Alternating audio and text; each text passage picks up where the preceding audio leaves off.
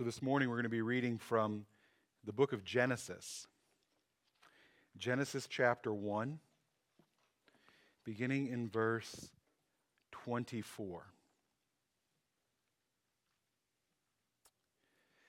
Then God said, "Let the earth produce every sort of animal, each producing offspring of the same kind, livestock, small animals that scurry along the ground, and wild animals."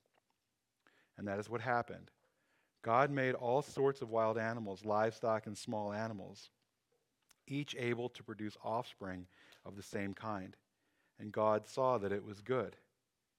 Then God said, "Let us make human beings in our image, to be like us. They will reign over the fish in the sea, the birds in the sky, the livestock, all the wild animals on the earth, and the small animals that scurry along the ground." So God created human beings in his own image. In the image of God, he created them. Male and female, he created them. Then God blessed them and said, "Be fruitful and multiply. Fill the earth and govern it. Reign over the fish in the sea, the birds in the sky, and all the animals that scurry along the ground." Then God said, "Look, I have given you every seed-bearing plant throughout the earth and all the fruit trees for your food. And I have given every green plant as food for all the wild animals, the birds in the sky, and the small animals that scurry along the ground, everything that has life." And that is what happened. Then God looked over all he had made, and he saw that it was very good. And evening passed and morning came, marking the sixth day. May we be blessed this morning by the reading and the hearing of these words of Scripture. Let's pray.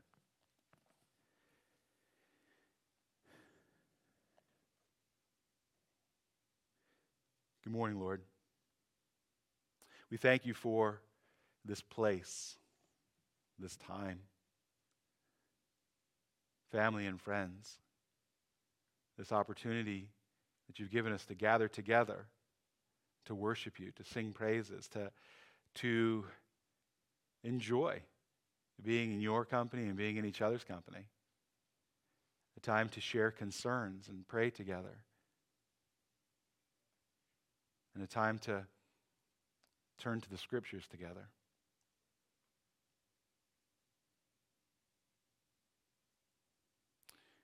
Lord, we pray this morning that it not just be an opportunity for us to grow in knowledge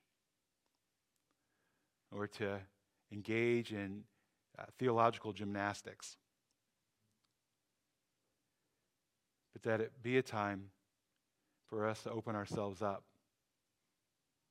to your transforming love and grace and mercy that we witness, we experience. And so this morning, I pray that you would hide me behind your cross so that it is what we experience, your grace and your mercy, your love, your peace, your joy, your justice, your righteousness.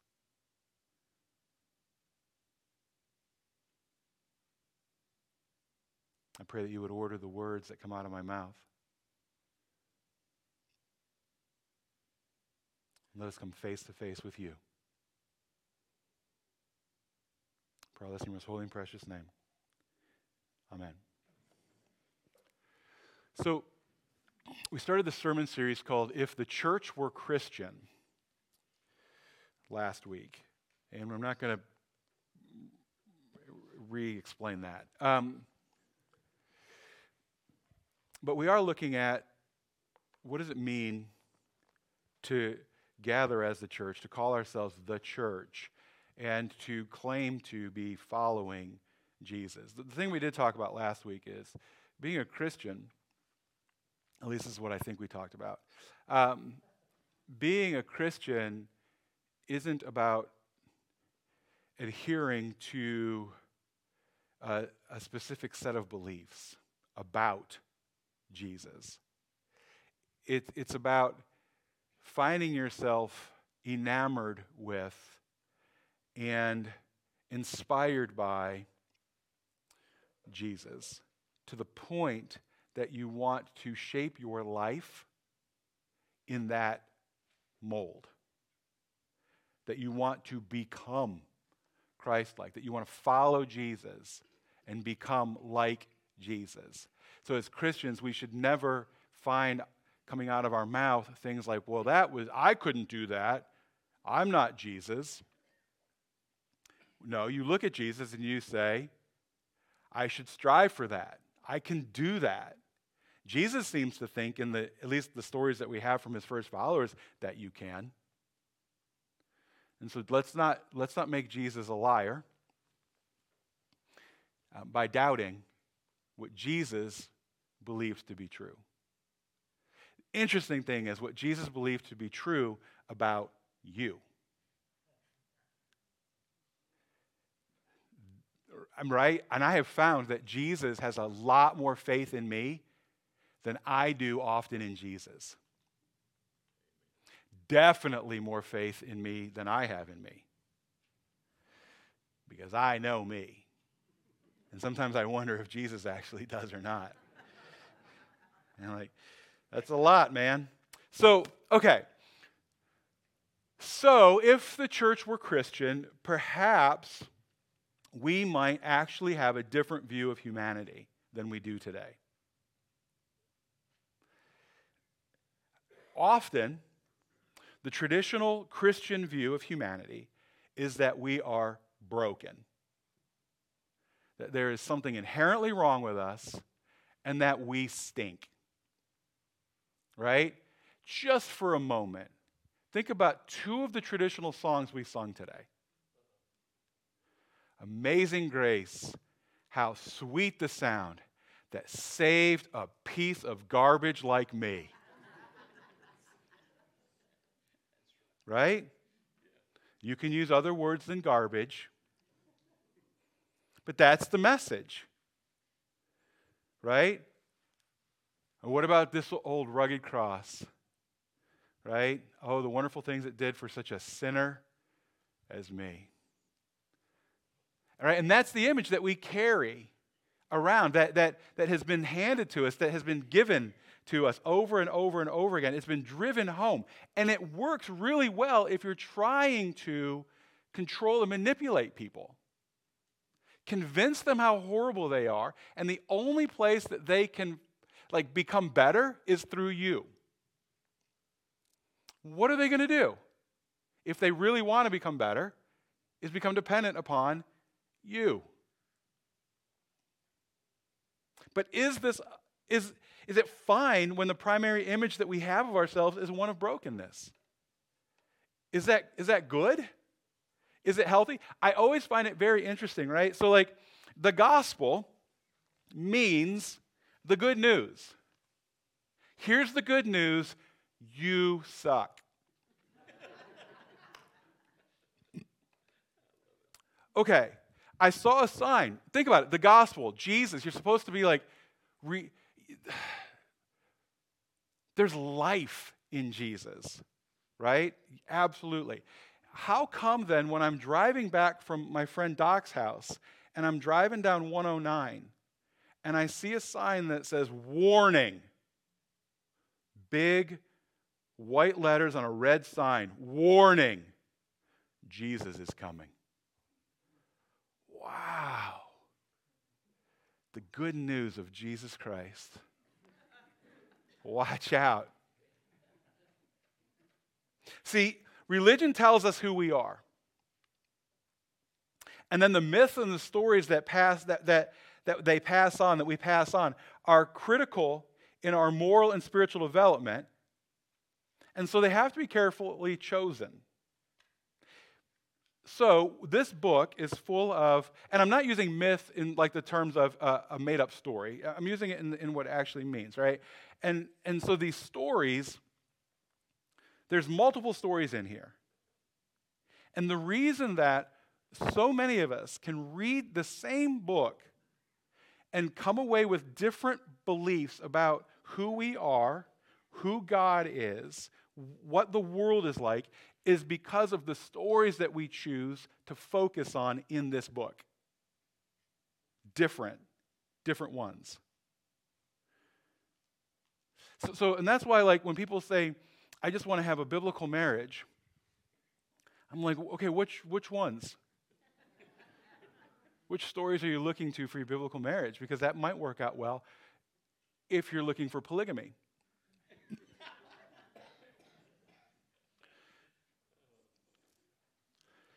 If you're okay with convincing people that your wife is actually your sister,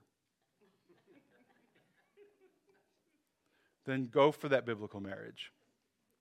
Right? But that's usually not what they're referring to. So, one such story in our tradition is the story of Adam and Eve. Right? The doctrine of original sin, which asserts that because of Adam and Eve's disobedience, all humans, therefore, were born in a state of sin, was actually popularized by Augustine. This has been a core tenet of the church ever since. A significant segment of the church has used this tenet and its diminished view of humanity in order to gain followers, power, influence, and obedience. Emphasizing this story and subsequent doctrine which developed causes us to assume the worst about humanity, and I would argue actually even the worst about God.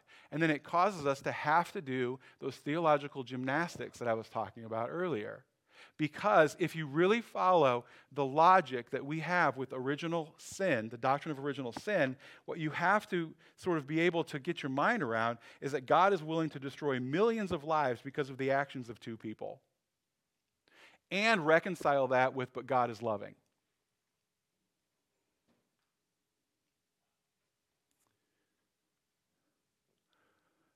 Can we be honest for a moment? That's hard. Would you trust your child with an adult who said, no, of course they're going to be safe with me. Unless they disobey, then I'm going to burn them.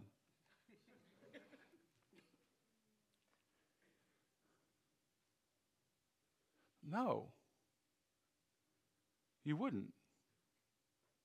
You would get as far from that other adult, and you would probably call the authorities.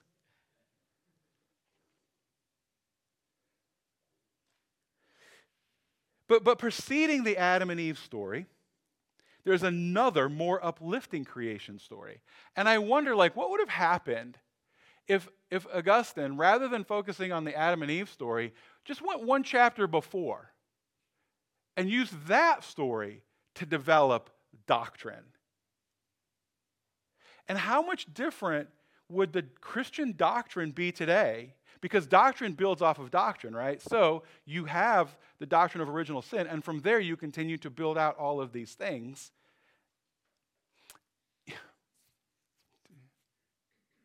Atonement theory, which is in Scripture, is built off of the doctrine of original sin.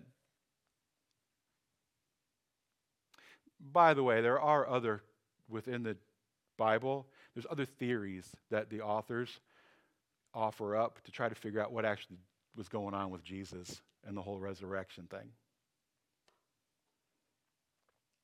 All right. So, in the narrative that we read earlier, the one that precedes Adam and Eve, men and women were actually made in the image of God together. Did you catch that? Right? They're urged to procreate. They're entrusted with the stewardship of creation. They're blessed by God, and they're pronounced good. The difference between this story and the Adam and Eve story is so vast that it can be startling.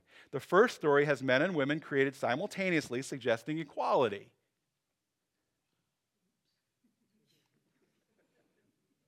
That doesn't work if your system is based on male dominance. I wonder if Augustine read it and was like, oh, I'm going to skip that one. It's just a thought, right? The second story has Eve created from Adam, implying subservience. The first story urges men and women to procreate, implying a divine blessing on sexual intimacy. The Adam and Eve story has them cowering in the garden, ashamed of their nudity. If you are going to hold your clergy to celibacy, skip the first one. Go to the second.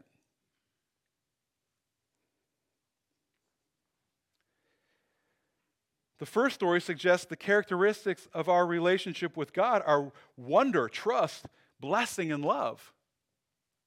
The Adam and Eve story features disobedience, failure, punishment, and censure.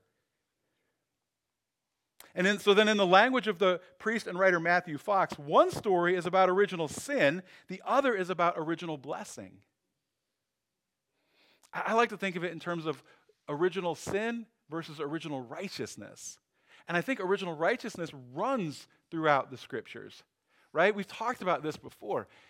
You only go through the process of trying to reclaim and recover something if it has value. If it has no value, you write it off. Why is the Bible the story of God constantly trying to woo us back if we are garbage? Every Sunday night, I put that out by the curb.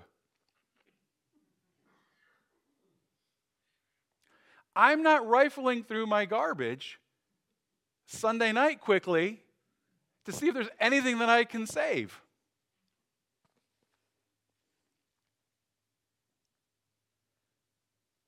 Had the church chosen to emphasize the created in God's image narrative, it would have radically altered the church's message and subsequent doctrines. And we can't say, well, that's not biblical. It is. Perhaps it's time for us to reclaim original righteousness over original sin. To be honest with you, that's one of the things I loved about the United Methodist doctrine. What would happen? What would happen if we stopped the guilt and the rejection and the fear? And we simply said, you know what? Enough assuming the worst about humanity and the worst about God. We're going to start assuming the best about God and about humanity. Right, there's a story in this book about a woman who has said enough. And I want to, I was like, I'll just tell the story. And I was like, no, I'm going to actually read it. All right, so the author of the book begins by saying, I know a woman who said enough to her church. She had been raised in a fundamentalist household, married a man with a similar religious perspective, had a daughter with him, and dutifully took her to church every Sunday. One Sunday morning, her minister delivered a sermon in which he explained why God wanted women to be subservient to men. She looked at her 4-year-old daughter, realized the kind of world this man's words were creating for her child, and that afternoon told her husband she would no longer attend that church. Her husband resisted her newfound courage, citing various scriptures to support his argument, then finally demanded they met with the pastor for counseling. And to this, she consented. The next morning, they met in the pastor's office. Their minister began by praying at the woman, asking God to soften her heart and to bring her rebellion to an end. Right? And in the past, she buckled under such intimidation. But this time her resolve was deep. She laughed, told the men she would not be an accomplice in their efforts to subjugate her daughter, then informed them she would be looking for a new church where all people were valued. I'm going to say, I wish she knew grace. Amen. And I am talking about you. The pastor soberly informed her that he would be praying for her soul. And she told him, and I quote, "My soul is just fine. Thank you. In fact, it's never been better."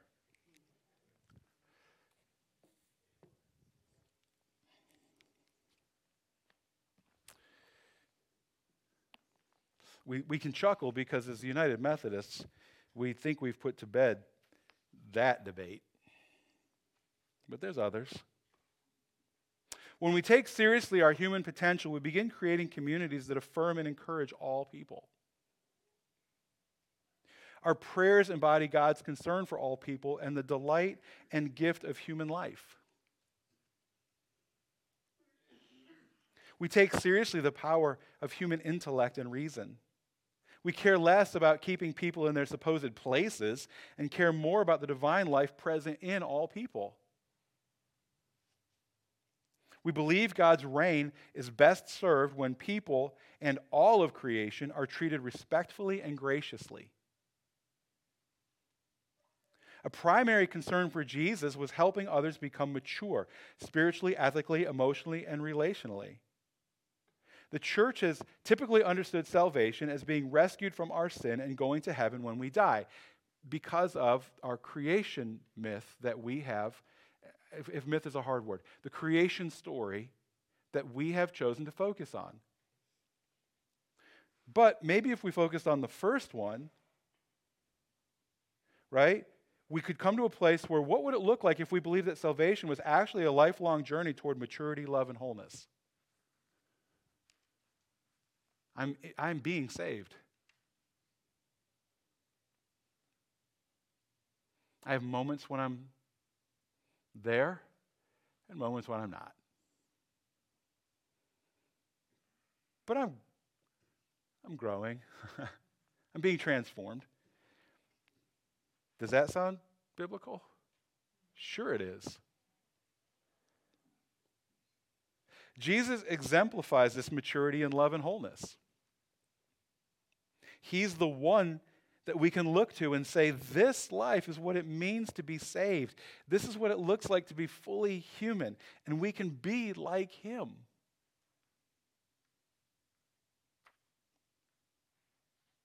Think about the way that he interacted with Zacchaeus. The interaction that he has with this guy, I was talking to somebody, to Lucas. Those of you that know Lucas. I was talking to him, I'll just say the other day. It could have been a couple weeks ago now, but we were talking about tax collectors. And he said, it never dawned on me just how bad tax collectors were until I connected them to the people in concentration camps that policed their own people. That's a tax collector.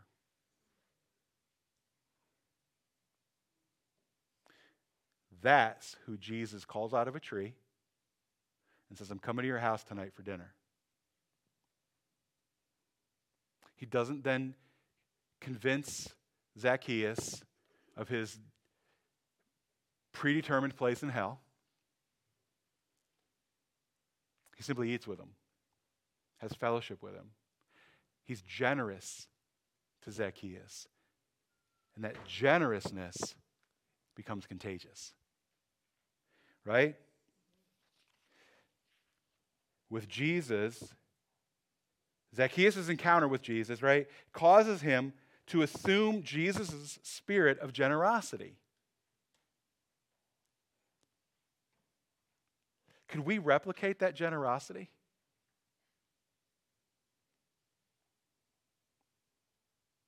This doesn't mean that we're blind to human failings, but we would no longer believe that failures are the whole measure of one's life. He didn't look at Zacchaeus and see a tax collector. He looked at Zacchaeus and saw Zacchaeus.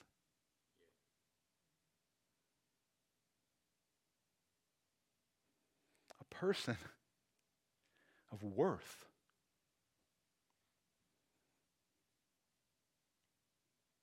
Or what about the story of the man praying in Luke chapter 18? Let me flip over there real quick.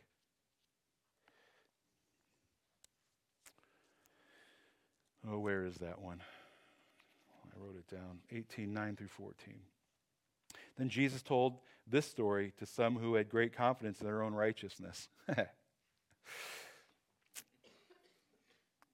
I got to read that again. Then Jesus told this story to some who had great confidence in their own righteousness and scorned everyone else. That's what it says. 2 men went to the temple to pray. One was a Pharisee and the other was a despised tax collector. The Pharisee stood by himself and prayed this prayer. I thank you, God, that I am not like other people, cheaters, sinners, adulterers. I'm certainly not like that tax collector over there. I fast twice a week and I give you 1/10 of my income. Now, before we judge the guy, right? Think about what we just said about who a tax collector is. That's hard. That's hard. But the tax collector stood at a distance and dared not even lift his eyes to heaven as he prayed. Instead, he beat his chest in sorrow, saying, "O God, be merciful to me, for I am a sinner. I tell you, this sinner, not the Pharisee, returned home justified before God. For those who exalt themselves will be humbled, and those who humble themselves will be exalted." I point out that this is a difficult thing, right? Because to be honest with you, I'm a lot more like the Pharisee than I am the tax collector. Right? I might argue that maybe as a church, too long, we've identified with the Pharisee much more than the tax collector. But whenever I read these stories, I'm never the Pharisee. I'm always the hero. But maybe if we would stop praying like this man, seeing only sin in others and being blind to their promise, maybe we could see ourselves and others as God does, beloved, accepted, valued, cherished, of infinite worth and potential. Let's reclaim Genesis chapter 1 and become more like Christ. Amen.